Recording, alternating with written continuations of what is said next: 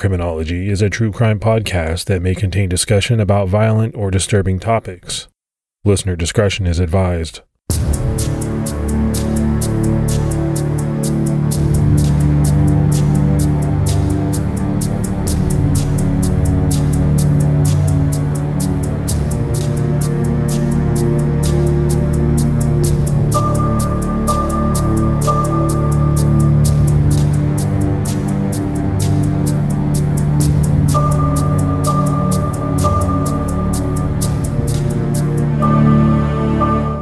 Hello, everyone, and welcome to episode 104 of the Criminology Podcast. I'm Mike Ferguson.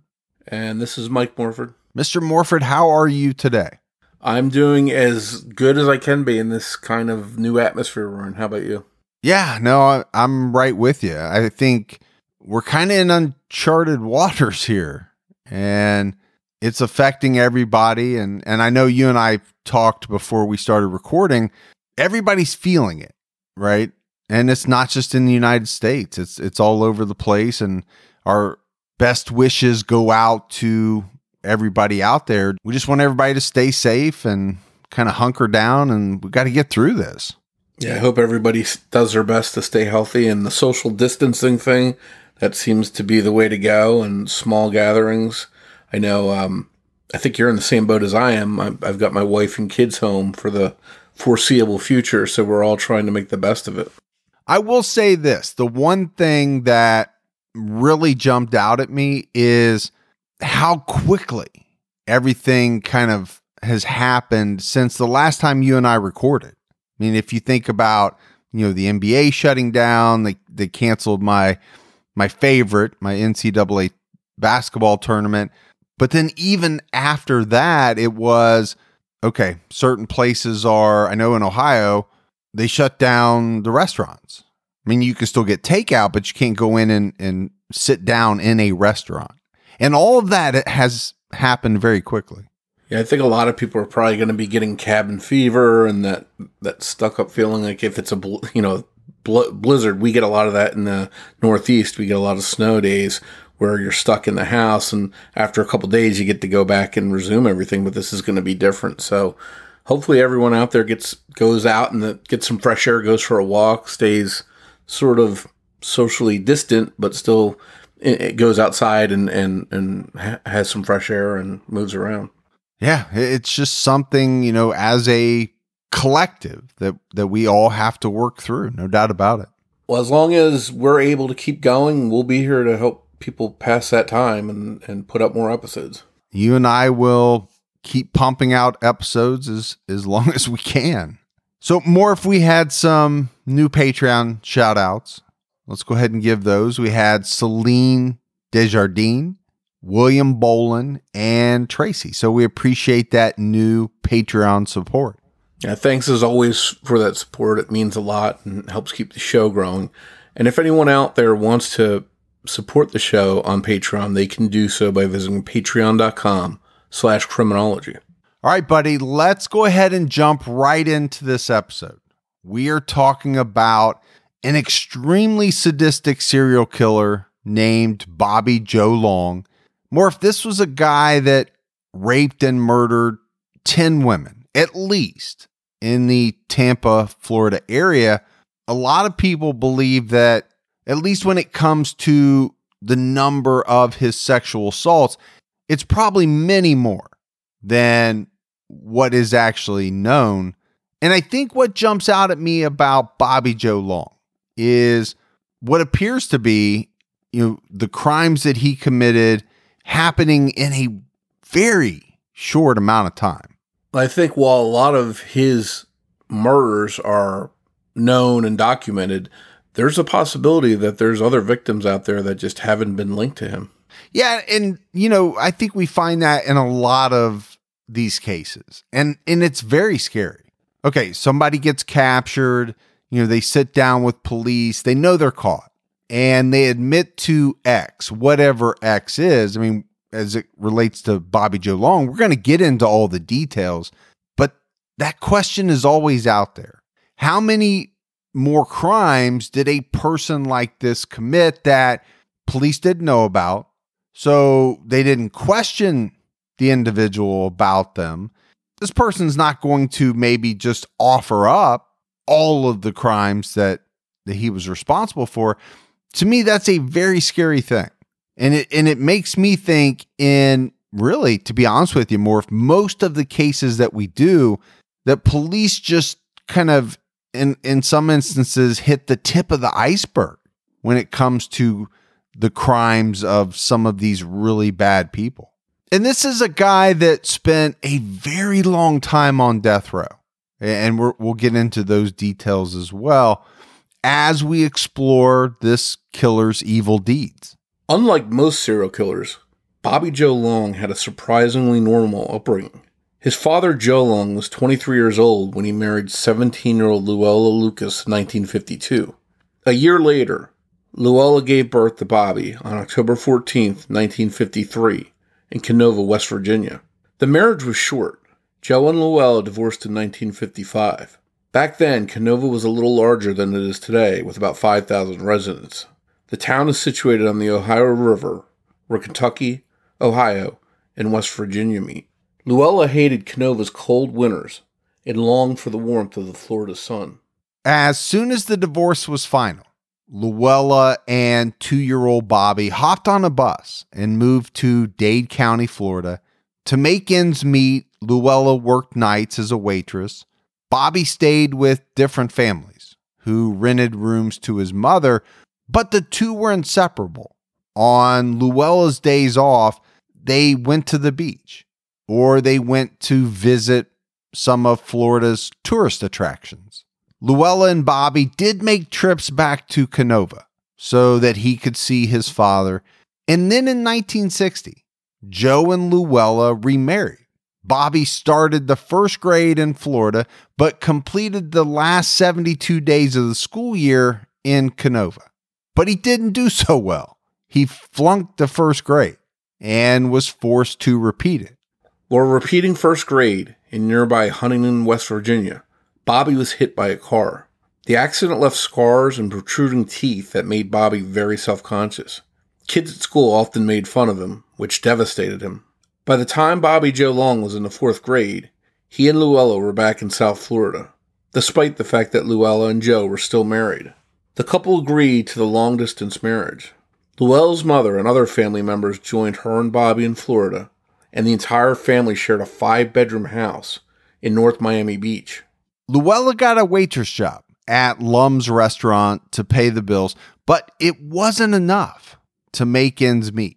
She earned additional money pouring drinks at Big Daddy's Lounge. But Bobby didn't like his mother working there. He didn't like it one bit. Luella had to work in what she called sexy little outfits, and Bobby hated them.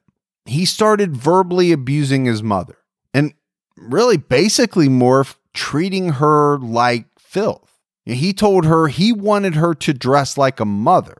He was embarrassed by her job and what she had to wear. And I think even more than the embarrassment, it hurt him to see his mother have to do what she was doing.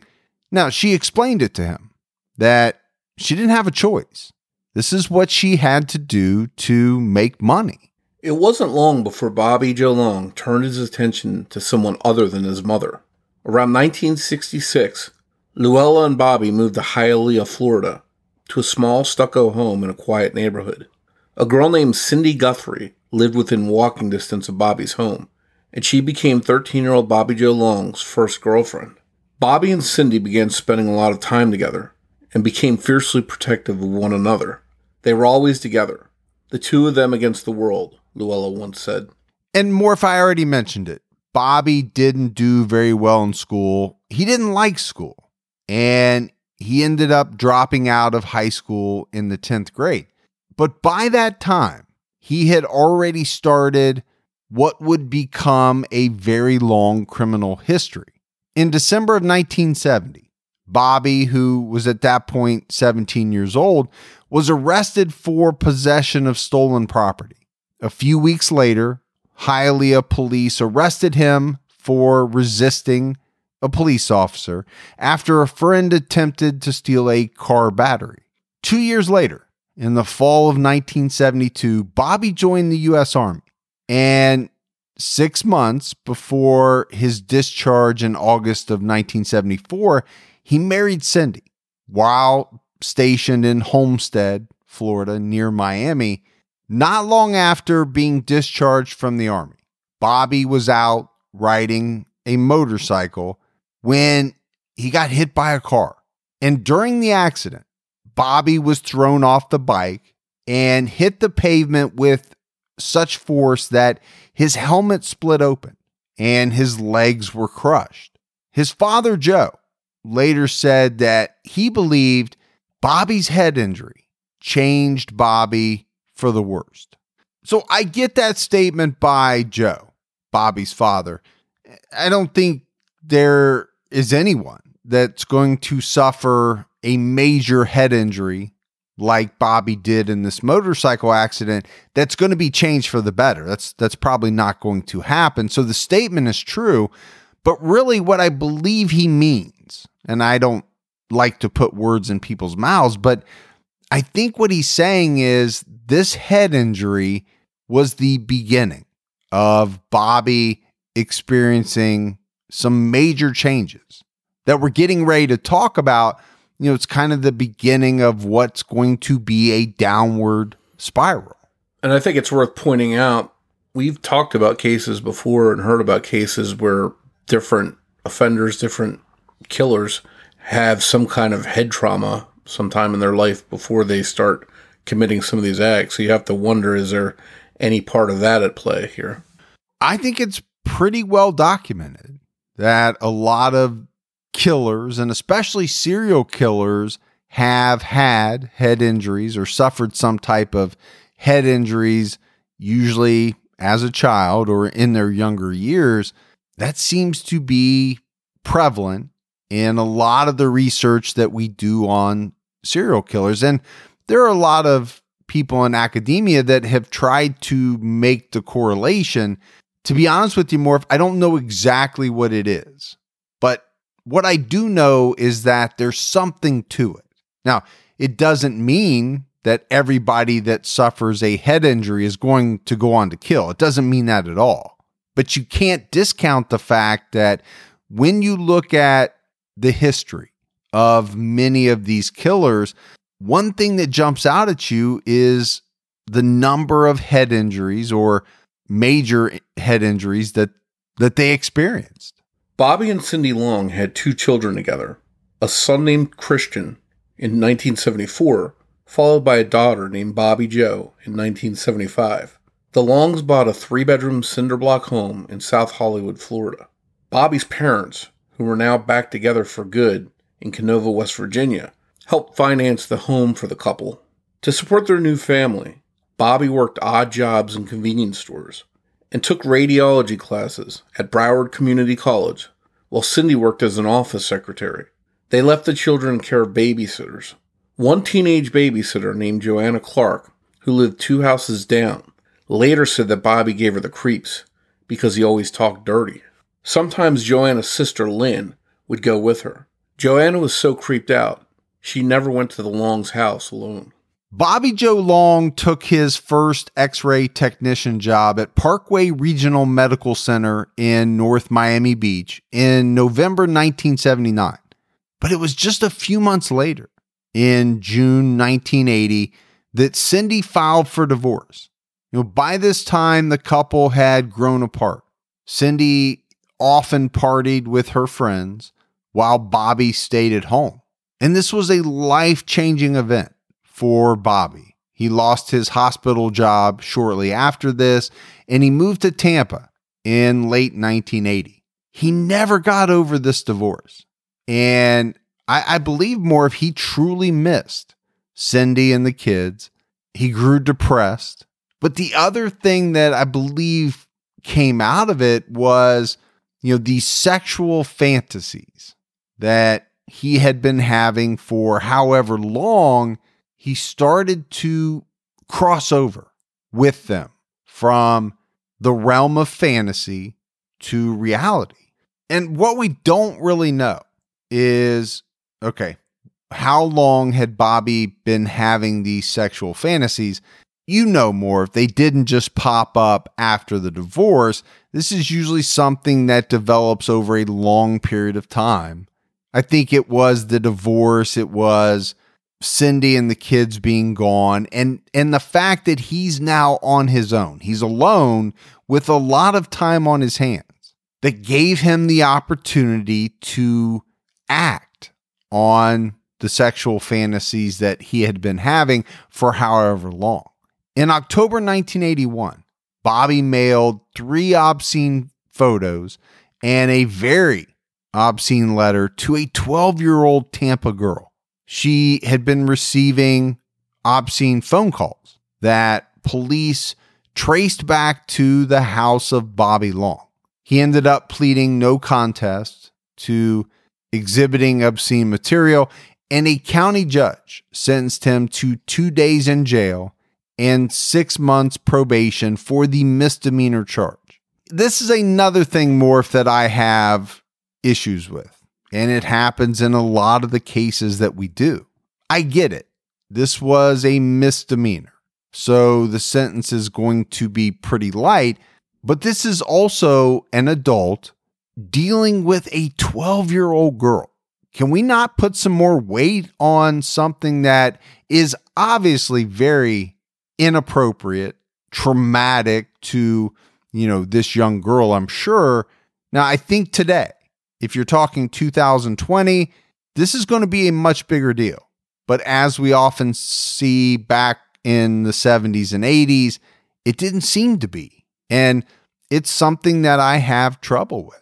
It is what it is because you can't go back in time and change it, but I'm always floored at how the justice system treated some of these types of incidents. And you can even broaden it a little bit and get into the area of sexual assault and other crimes against women.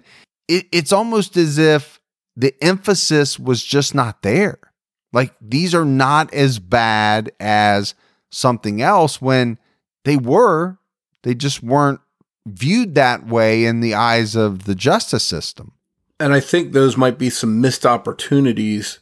Those are warning signs sometimes of more serious crimes to come and a chance to cut them off before they happen. And it seems like a lot of those opportunities were missed. Yeah, that's a great point. And it's something that I failed to mention because when you look at the lives of a lot of killers, it's not like most of them just popped out of nowhere, right? To begin killing, they had pasts, and those pasts included crimes along the way, but it's almost as if their crimes were not viewed with what, to me, was the right amount of scrutiny, or enough emphasis was not placed on those crimes. So, yeah, they got slaps on the wrist and they did a little bit of time, maybe, possibly. Sometimes they didn't do any time. But what you can see is a progression that is ultimately going to lead up to these people doing really bad things. On the very same day, police traced the obscene calls to Bobby's home. A Tampa woman who worked as an exotic dancer in a topless bar accused him of punching her in the face and throwing her out of his house. She also accused Bobby of raping her several weeks before, but there wasn't enough evidence to prosecute at the time. But Bobby was also convicted of battery in a non-jury trial. He didn't have a lawyer in court, but immediately wrote a letter to clear his name to Hillsborough County Judge Robert H. Bonanno. In the letter, Bobby wrote, quote, "I'm no angel, but as I said before, I did nothing criminal. Okay, maybe legally all this doesn't really count. But when she looked so sweet and talked so sweet, I know how it looked to the judge. But that's not the case, and I really got the short end." Judge Bonanno ordered a new jury trial in which Bobby Joe Long was acquitted. Bobby traveled back to Canova, West Virginia in January 1982 to visit his parents. While he was there, a man knocked on the door, spoke politely, and then pulled a gun. Bobby hid in his bedroom while the man and an accomplice tied up Joe and Luella Long and robbed them. This had to have been a harrowing experience for, everyone at the house. Bobby later told his father how scummy, what lowlifes these robbers were for the tactics that they used. But here's the thing. Bobby himself would later use very similar methods to rob, rape, and kill. After he left his hometown, Bobby Joe Long moved to California for a 6-month training program for commercial scuba diving. He wanted to get a job on an offshore oil rig. But by the time he finished the program, there were no jobs available, and he moved back to Canova with his parents. Isn't it amazing that we live in a world where you can get anything you need when you need it right to your door? With DoorDash, you can get pretty much anything. And whether you're sick and you don't feel like getting out of the house, DoorDash has you covered. Maybe you're at a party and you run out of alcohol or ice or something like that, but you want to keep that party going. You need a little assist. DoorDash has you covered. Sometimes my wife and I, we just don't feel like making dinner. We're tired. We want to watch a show. That's when we hit DoorDash. DoorDash makes it easy to get the food that you want without all of the hassle. And I'm always amazed when I go on DoorDash by the selection. You know, whether you're in the mood for fast food or something a little fancy, maybe a nice steak. I know around me, they have just about everything. The hardest part for my wife and I is deciding on what we both want. That's the only trouble we ever have. DoorDash, your door to more. Download the DoorDash app now to get almost anything delivered. Must be 21 and over to order alcohol. Drink responsibly. Alcohol available only in select markets. Hey folks, we want to introduce you to the game June's Journey. If you haven't played this, you don't know what you're missing, it's so much fun. For you amateur sleuths, it really brings out the inner detective because it's all about finding clues and solving mysteries. You get to play as June Parker and search for hidden clues to uncover the mystery of her sister's murder. You have to use your observation skills, solve mind-teasing mysteries. I love the graphics on this game. I love the hidden object aspect of it. It's full of mystery, danger, and even romance. You can even customize your very own luxurious estate island. And you can chat and play with or against other players by joining a detective club. You'll even get the chance to play in a detective league to put your skills to the test. So, escape reality and immerse yourself in the world of June Parker while you travel back to the glamorous 1920s. I've been playing this game for a couple of years now, and it's a great escape from everything that goes into putting out the podcast. Discover your inner detective when you download June's Journey for free today on iOS and Android. On February 22nd, 1983, Bobby got a temporary job at Huntington Veterans Administration Hospital, where he was considered a good worker. He eventually moved on to the radiology department at Huntington on May 16, 1983. But by his 4th week of work, the hospital received several complaints from different women who said Long instructed them to take their clothes off, telling them it was necessary for the x-rays. The hospital had enough evidence against him that Bobby didn't fight the termination. Bobby returned to Florida and took a weekend job at Humana Hospital in Brandon. He began dating a string of women over the next year. One night in April 1984, he and a middle-aged woman were standing outside a drugstore in Tampa when he started complimenting this woman over her car. It was a Jaguar. The woman agreed to take him for a ride in her car, but when they got in and started driving, Bobby drew a gun on her, and this woman panicked. She swerved, and she flipped the car 3 times. She was able to get out of the car, and she took off running in one direction while Bobby ran in the other direction. But he was caught. He was sentenced in July 1984 to 3 years probation. And here again, Morph, I'm not going to harp on it, or maybe I am. You pull a gun on someone while you're riding with them in the car, and you get 3 years probation. Is it right? Is it wrong? I mean, you can make that argument, and maybe it just comes out in these cases because of what we know these people are going to go on to do. But what police didn't know was that Bobby Joe Long had started his crime spree a month before he pulled the gun on this woman. A 19-year-old Pasco woman had been raped and robbed by a polite-sounding man who entered her home and pulled a gun. 19-year-old Peggy Long was a pretty dark-haired woman who rarely used her given name, Wen Tai. She moved to Tampa from Southern California in February 1984. She told friends back home she wanted to study art and cinema at the University of South Florida. Instead, she found work as a dancer at the Starlight Lounge, located at 9700 North Nebraska in Tampa. Peggy liked to visit Cece's restaurant on Fletcher Avenue. This was just east of Nebraska Avenue. She always sat by herself in the same seat at the end of the bar, sipping on schnapps. She was last seen alive near Fletcher Avenue and 15th Street after leaving a bar with an unidentified white male. Her body was found by two teenage boys on Sunday evening, May 13th, 1984, lying face down in a ditch in Gibsonton. She had been bound, beaten, raped, and strangled. 2 weeks later, 22-year-old Michelle Denise Sims met a similar fate. Michelle was a receptionist at a massage parlor in Fort Pierce. She also had a record of prostitution and often went by the name Monique. At 11:15 a.m. on Sunday, May 27, 1984, Michelle's nude body was found in the woods northeast of Plant City, a half-mile northeast of the Interstate 4 Park Road overpass. Her white jumpsuit was found near her body.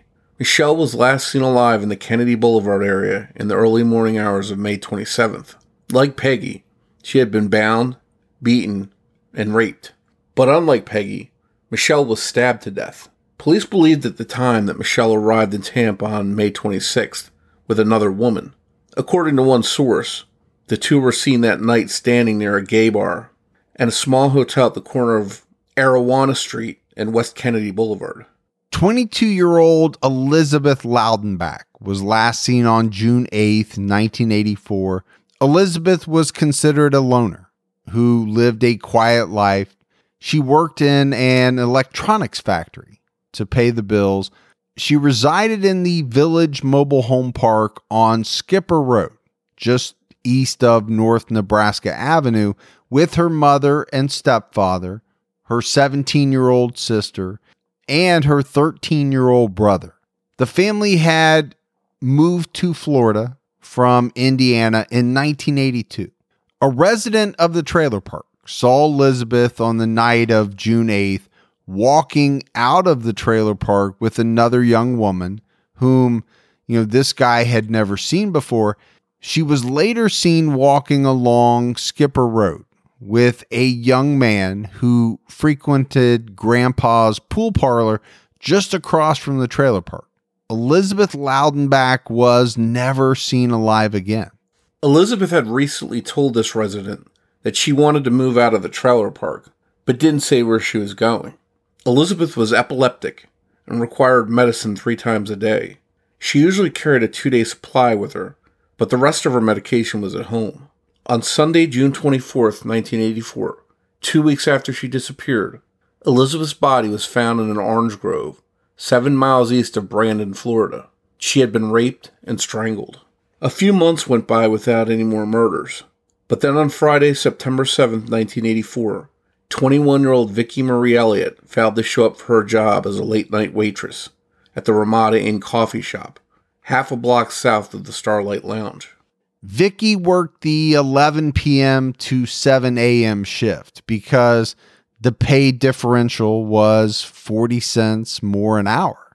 She lived a mile away in an apartment and usually walked to work. This was late at night, and Vicki started taking precautions. She began carrying a pair of scissors with her because it happened a lot. There were strange men who would yell at her from passing cars. On the night of September 7th, Vicki asked a neighbor for a ride to work. But when the neighbor knocked on her door around 11 p.m., there was no answer. And Vicki never showed up for her shift at the coffee shop. Her manager at the coffee shop instantly knew something was wrong because Vicki was always punctual, always on time, didn't miss shifts, so it was out of the ordinary. Prior to her disappearance, Vicky had given her 2-week notice. She wanted to move back home to Muskegon, Michigan, and study to be a paramedic. She had already bought her plane ticket, which would later be found on her bed, but Vicky's body wasn't found until months later. And by that time, a suspect had already been arrested. On Sunday, October 7th, 1984, the body of 18-year-old Chanel Devon Williams was found along Morris Bridge Road near the Hillsborough-Pasco County line. Chanel had been shot in the head and back of the neck. She was last seen on the night of September 30th, standing on the corner of Lambright Street and North Nebraska Avenue. Chanel had a record of prostitution. She had moved from Winter Haven to Tampa, telling her parents she was living with friends. Morph, I don't think it was all that hard for authorities to begin to see a pattern with all of these murdered women. The murder victims were between 18 and 28 years of age. They all stood somewhere between 5'2" and 5'6", and they were all taken from basically the same area, somewhere around North Nebraska Avenue. These women were very active at night, right? Either working the night shift or known to hang out later at night. They were all found within 24 hours of their deaths. Police figured out that all of these women were bound with similar types of rope, and they were all found with their clothes piled up near their bodies. Police developed a theory that the killer was out looking for these women, his victims, on a Saturday afternoon or Saturday night, and there was really only one victim that didn't fit the pattern, and that was Vicky Marie Elliott. She was not a nightlife type of person. So police at the time were not convinced that her disappearance was related to the other murders. On Sunday, October 14th, the body of 28-year-old Karen Dinsfriend was found in the northeast part of Tampa. She was partially nude and bound in an orange grove. She had been raped and strangled. Karen was last seen around 3 a.m. on October 14th, standing on the sidewalk in the 6200 block of North Nebraska Avenue. Karen had a history of drug abuse and a police record for prostitution. In mid-October, 21-year-old Kimberly Hops was last seen walking with a group of sex workers near the corner of North Nebraska Avenue and Sitka Street. This was just across the street from the Tampa Greyhound track. Kimberly had been arrested once for prostitution. It was on Halloween that Kimberly's body was found near an isolated stretch of US 301 north of Tampa. So Morph, let's break this down just a little bit. There have been a lot of disappearances and a large number of murders in what really has been a short period of time. By the end of October, around Halloween, when Kimberly's body was found, I think police suspected that all of these murders that we've talked about were somehow related. So they formed a special task force to investigate the murders. Around the time Kimberly's body was found, a young woman from Connecticut disappeared from the North Nebraska Avenue strip between Fowler and Fletcher Avenues. Virginia Lee Johnson, who was 18 years old, had been in Florida off and on for 2 years. She had a history of alcohol and drug abuse. On September 21st, 1984, she was arrested for disorderly conduct. Virginia frequented the Sly Fox Lounge. Her body was found on November 6th in Pasco County, but she remained unidentified until her friends reported her missing in the middle of November. Authorities used dental records to confirm her identity. 21-year-old Kim Marie Swan had been seen in bars around the Nebraska Avenue Strip since she was about 15 years old. She was once a dancer at the Sly Fox Lounge. Kim had a 1-year-old son named Robbie, and the two of them lived in a large gray apartment house near the Tampa Greyhound track. In the fall of 1984, Kim enrolled in a vocational school program for medical technicians. And then in early October, she and Robbie moved back in with her parents in their Tampa home. On the afternoon of Sunday, November 11th, Kim was seen in a convenience store at the corner of Ehrlich and Hutchison Roads. This was just a few blocks from her parents' home. Friends later said that she went to the Bamboo Lounge, located in a shopping center next to the convenience store. It was just the next day that Kim's body was found in a grassy area east of Tampa near the Crosstown Expressway. She had been strangled. By this time, investigators had formed the Special Task Force and worked around the clock investigating the murders. They began zeroing in on a suspect after a victim survived an attack and contacted authorities. 17-year-old Lisa McVeigh had already suffered emotional, physical, and sexual abuse and was on the verge of ending her life. She wrote a suicide note, but set it aside. Lisa left for her job at Krispy Kreme. The donut shop was in the same general area where some of the murder victims had disappeared. Not wanting to go home, Lisa pulled a double shift. Around 2 a.m. on November 3rd, Lisa left work on her bicycle. A short time later, a man jumped from behind a van parked on the street. He grabbed Lisa's arm and yanked her off the bike, saying, "If you scream, I'll kill you." He pulled out a gun, gagged her with strips of a torn bed sheet, blindfolded her, and tied her up.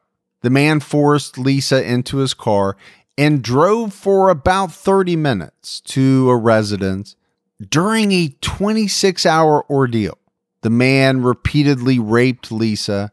26 hours, Morph. This was an unbelievably horrific experience for Lisa, but at certain points during the 26-hour ordeal, this man seemed almost as if he was compassionate, as if he was trying to help her. He tried to feed Lisa a ham sandwich, but she said she couldn't eat. He then tried to get her to try to sleep, but she couldn't do that either. The man explained to Lisa that the abduction was a result of a recent broken romance, complaining that women were always walking all over him. This was his revenge, he said, and he'd done it with other girls. Although she was blindfolded, Lisa collected numerous details about her attacker and eventually gained his sympathy. Surprisingly, at 3:30 a.m. on November 4th, the man put her back into his car and kept her blindfolded until he released her at the corner of Hillsborough and Rome Avenues. The next day, Lisa went to police and gave a detailed description of her kidnapper and told them that her attacker's car was red. Police took evidence from Lisa, including carpet fibers that were found on her clothes, and ultimately these carpet fibers matched fibers that had been taken from several of the murder victims. And it was really not long after that 31-year-old Bobby Joe Long became a suspect. At the time, he drove a red 1979 Dodge Magnum.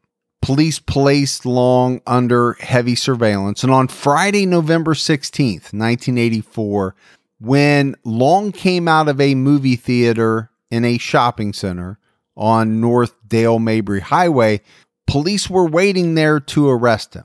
Long had been at the theater to see the Chuck Norris film Missing in Action. Police planned on charging Long with at least 8 murders. And during the arrest, Bobby Joe did not resist. And in fact, he told the police, "Yeah, I'm the man that you're looking for." Investigators knew Vicki Marie Elliott was missing, and she was from the same area where the other victims frequented. As we mentioned earlier, police weren't sure she was killed by the same person because, unlike the other victims, she didn't go out at night. So she did not seem to fit the pattern. But Bobby Joe Long confessed to her murder and told police where they could find her body. The murder count was now at 9. Police sealed off Long's apartment on Fowler Avenue and analyzed evidence found there and in his car. They believe that at least one victim was killed in his apartment.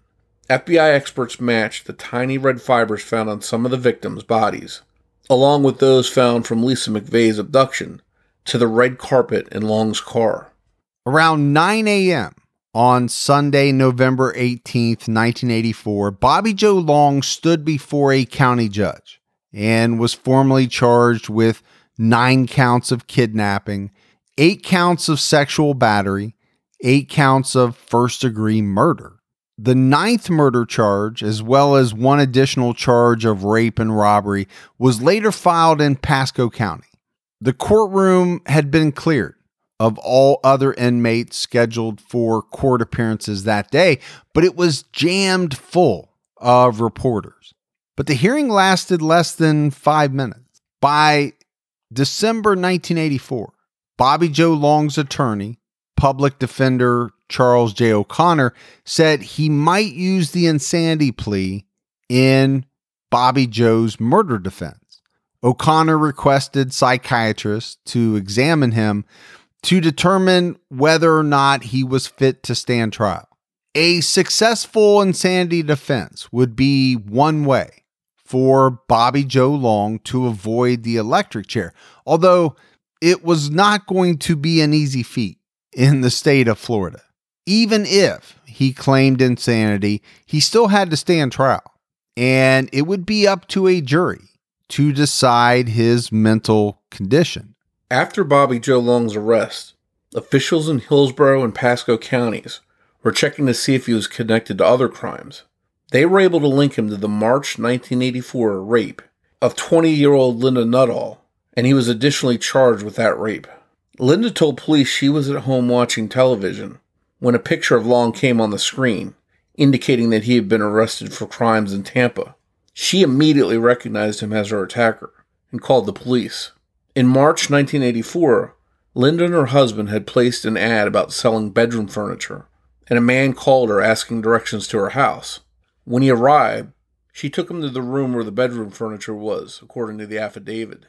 Bobby Joe Long pulled out a knife, and he threatened to kill this woman. He bound and gagged her and then sexually assaulted her.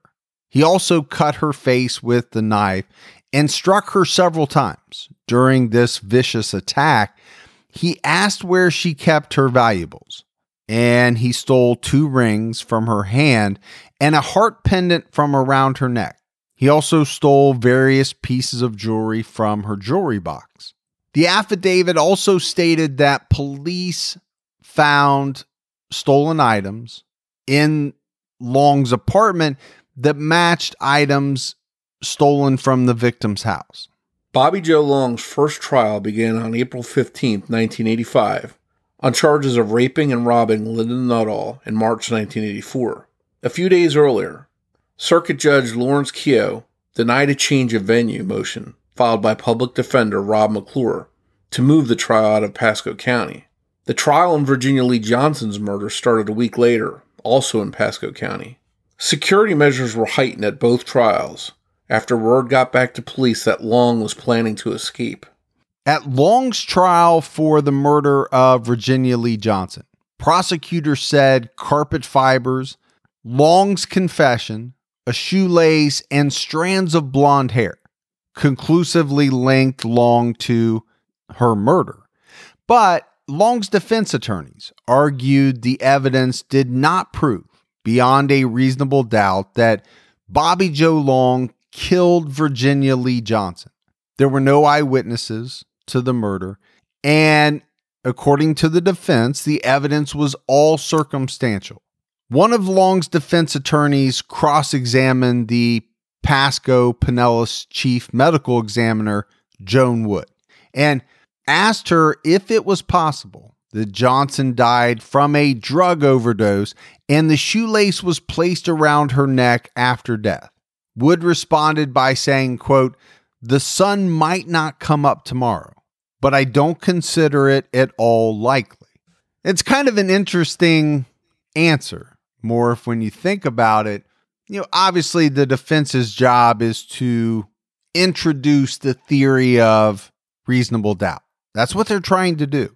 But at a certain point, you get into the area of, well, anything is possible, right?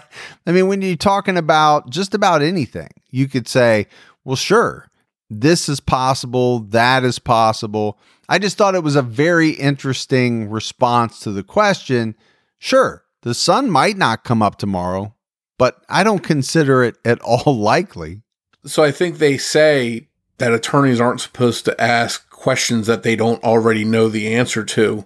And in this case, it seems like that attorney asked a question and got a response they probably weren't expecting, which probably made the case against Bobby Joe Long look even stronger. Well, I'm sure what the attorney was thinking was going to happen was that Joan Wood was going to say, well, sure, it's possible. Anything is possible. But that's not the way she chose to go about it.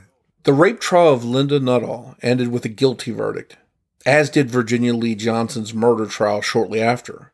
In the rape case, Bobby Joe Long was sentenced to a total of 693 years in prison. On May 3rd, 1985, a judge sentenced Long to death for Virginia Lee Johnson's murder. The Hillsborough County State's Attorney's Office and Long's lawyers with the Public Defender's Office in Hillsborough County reached a plea bargain for the abduction and rape of Lisa McVeigh and the 8 murders. According to Howard Troxler of the Tampa Tribune, with Long already under a death sentence, the state chose to forego 8 separate murder trials, which would have taken several months, in exchange for one more death sentence for the murder of Michelle Sims and the assurance of keeping Long locked up forever. And Morph, I think that's something else that we see in a lot of these cases, especially where a person has committed a large number of murders. It's very expensive to try all of those cases separately. And at a certain point, when somebody has a death sentence, okay, there are things that can go wrong, right? Things can get overturned, but now they have a second death sentence, which makes it even that much more likely that this guy is going to be put to death. The decision has to be made. Are we going to spend all of this money and all of this time convicting him for X number of murders, or can we wrap it all up in a much simpler fashion? It sounds kind of cold when you think about it that way, but there are monetary considerations to take into account. I would hope that at a certain point they would reach out to the victims' families, discuss this with them. Some of the victims' families might not be happy, but they know this guy is at some point either going to die in prison or be put to death. Yeah, if you can get the same result with a couple court proceedings instead of 8 or 9 and drag that out, maybe you can put it to bed a lot faster that way and still get the same result and get that ending. I think we see a little bit of that going on with the Golden State Killer case right now. There's talk of how long that's going to stretch out and how much it's going to cost and how many victims there are. And I think you hit the nail on the head. It's important to reach out to the families that are involved in those kind of cases, because when they're taking responsibility for 1 or 2 murders, it's in a way it might feel that the other victims are not counted as equally. So I wonder how the families felt about that. Yeah, I think that's the downside, right, of trying to do it this way. You just don't want those victims to go unrecognized, for the lack of a better term, right? And you mentioned Joseph J. DeAngelo. That case is a freaking nightmare, Morph. And the number of victims alone is staggering. We know it. We did, 17, 18 episodes? I don't even remember how many now. It's going to be a logistical nightmare in that case, trying to figure out what's the right course of action to prosecute DeAngelo.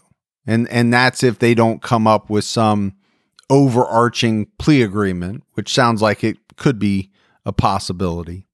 I think at the end of the day, victims' families want someone to pay, right, for what they did to their loved ones.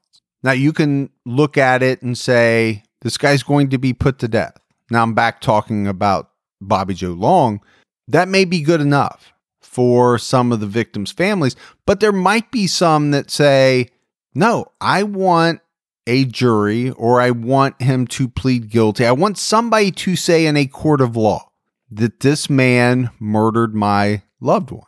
But in this case, right, the case of Bobby Joe Long, the victims' families got that because of his guilty pleas.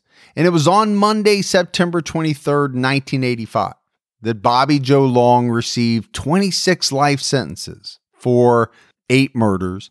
24 of the life sentences would run concurrently, but 7 of them, provided that Long could not be eligible for parole until he had served 25 years. And then you had 2 of the life sentences that would run consecutively to the first 24. So I know that's kind of confusing, but that on top of the 2 death sentences meant what? This guy's never getting out. Yeah, he might be eligible for parole on some of these life sentences after 25 years, but you got all this other stuff that means no way. Not going to happen. Yeah, they just wanted to make sure they were stacking as much as they could against him. In December 1985, convicted killer Bobby Joe Long confessed to a 10th murder in a secret agreement with Hillsborough County prosecutors and law enforcement 6 days after he was arrested. This was back in November 1984. Police found the body of 20-year-old Artis Ann Wick in a creek bed off Ponderosa Street in the Sundance area of southeastern Hillsborough County. Artis had been reported missing in March of 1984. It turned out that she was actually Bobby Joe Long's first murder victim. And authorities had suspected for quite some time that Artis was one of Long's victims, but they couldn't prove it. So in order to help solve her case, the state offered up Bobby Joe Long a deal.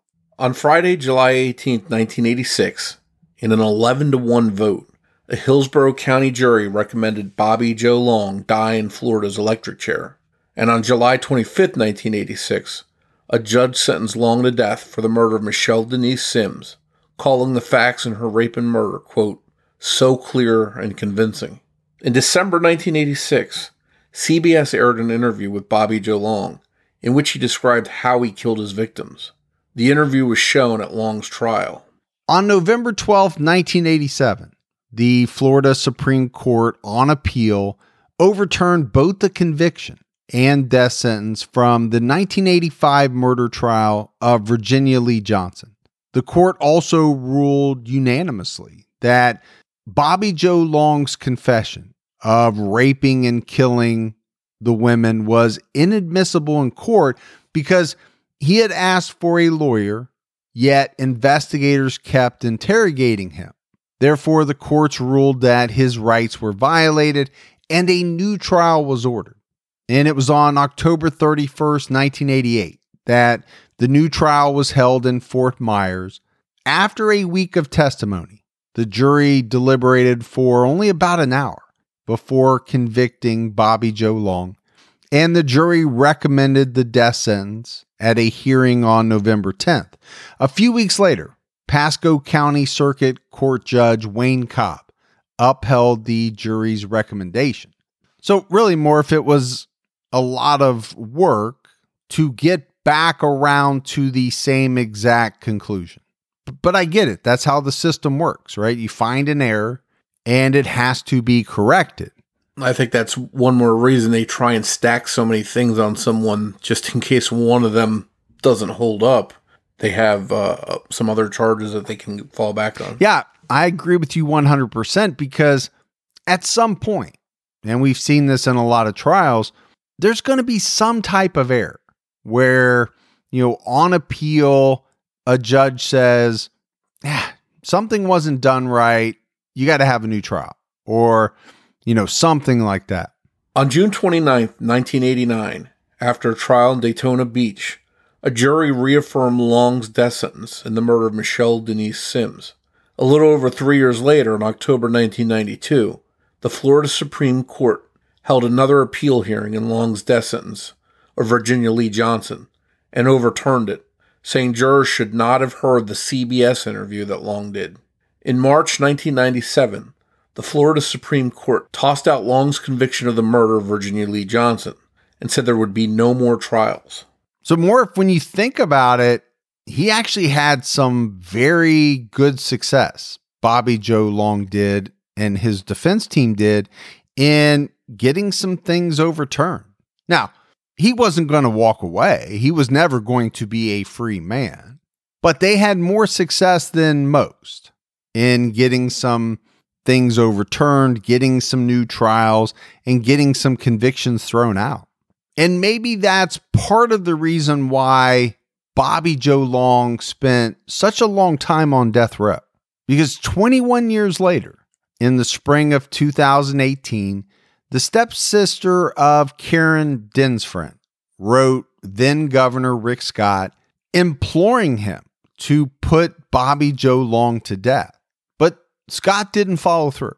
And then on April 23rd, 2019, Scott's successor, Governor Ron DeSantis, signed his first death warrant. And it just happened to be for Bobby Joe Long. Morph, by this point in time, he had spent 34 years on death row.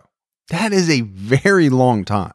When you think about the families of these victims, right? They have to live with that fact that, okay, we sat in that courtroom. We sat in multiple courtrooms. Multiple juries sentenced this guy to death. But here we are, 34 years later. He's still breathing. And our family members have been gone for 34 plus years. He was in jail longer, probably twice as long as some of his victims were alive. Yeah, when you look at it that way, it's really sad. But there was one problem with this death warrant signed by Governor DeSantis.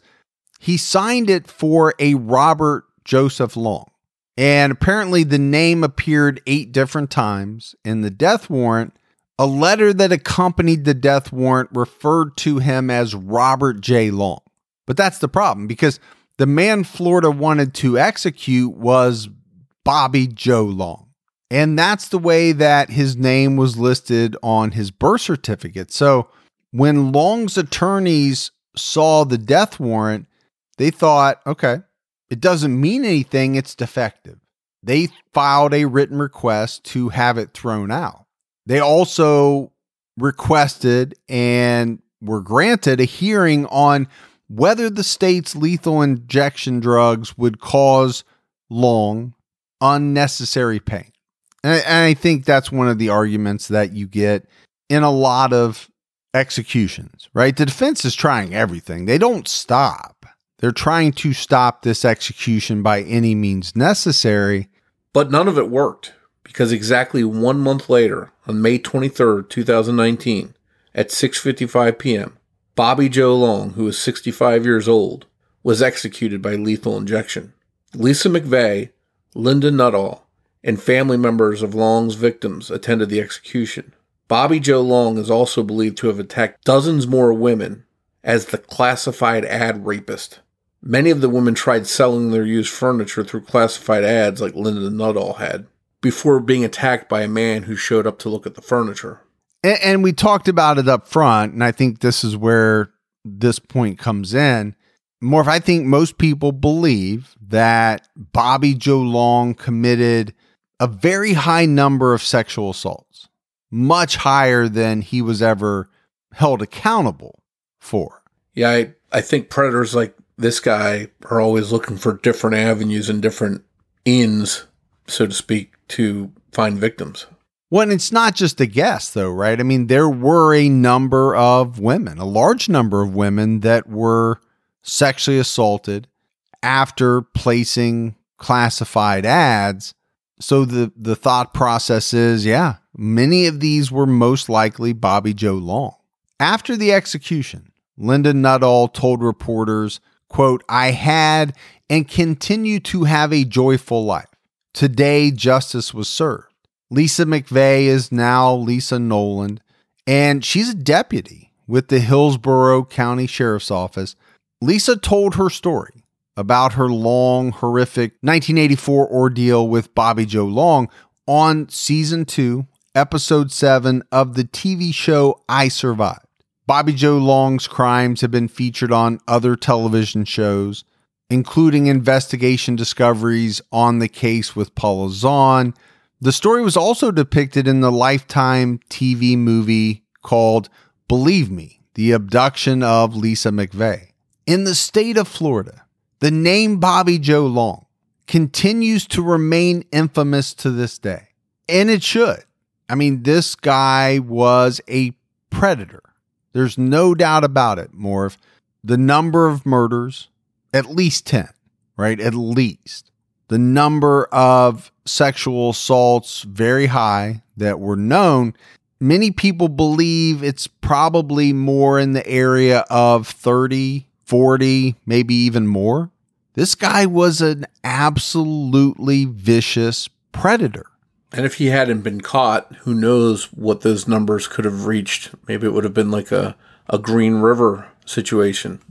There's always that aspect, right? What if?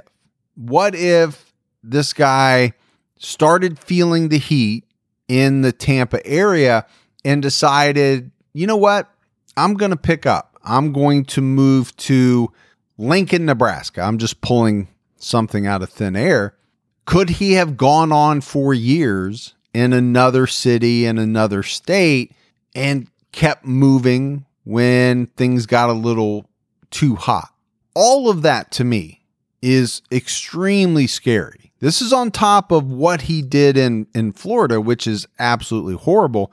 But the thought that killers could move around and do, we know they do, and get away with things for, a large number of years. Because I go back to this case, and really most of the carnage that Bobby Joe Long created, it happened in a relatively short amount of time. We're talking about what, Morph, like an 8-month period of time. It seems like in a lot of these cases we discuss, and unfortunately there's not a shortage of them, we see an escalation in this shorter times in between attacks, and people like Bobby Joe Long and these other types of killers that are similar to him, they feed off of what they're doing, and those attacks come at a faster pace. And if they're not stopped, they will rack up a lot of victims. Unfortunately, Bobby Joe Long was one of those that was stopped. But here's the question. Could he have been stopped or at least slowed down much earlier on? I go back to the woman that this guy essentially kidnapped. He pulled a gun on her while they were in a car. And what happened to him? A misdemeanor that he walked away from. What was it, 3 years probation versus 20 years in jail? Yeah. That would have made a difference. I think to me, that's one thing that continues to floor me in a lot of different cases. The fact that these people did what I view as horrible things. Now, okay, it's not murder. I get it. But you can't go around brandishing a gun and attempting to kidnap people in a car. There should be some very serious repercussions for that. And it's like, nope, there wasn't. I could see probation for shoplifting or something like that. Maybe get into a fist fight over something, and they reduce it from assault and give you probation. But to kidnap someone and at gunpoint, that's pretty serious. It doesn't seem probation worthy, does it? No, I think you and I are in agreement, and I think most people in the audience are as well. Thanks goes out to Debbie Buck at TrueCrimeDiva.com for writing and research assistance in this episode. If you love the show and you haven't done so, please take a minute, go out, give us a 5-star rating. That goes a long way towards helping other people find the podcast. Keep telling your friends, your true crime loving friends about the show. That type of word of mouth makes a world of difference. If you want to find us on social media, we're on Twitter with the handle @CriminologyPod. You can also find us on Facebook by searching for Criminology Podcast, or by joining our Facebook discussion group, which is Criminology Podcast Discussion and Fans. All right, that is it for another episode of Criminology, but Morph and I will be back with you all next Saturday night with an all-new episode. So for Mike and Morph, we'll talk to you next week. Take care, everyone.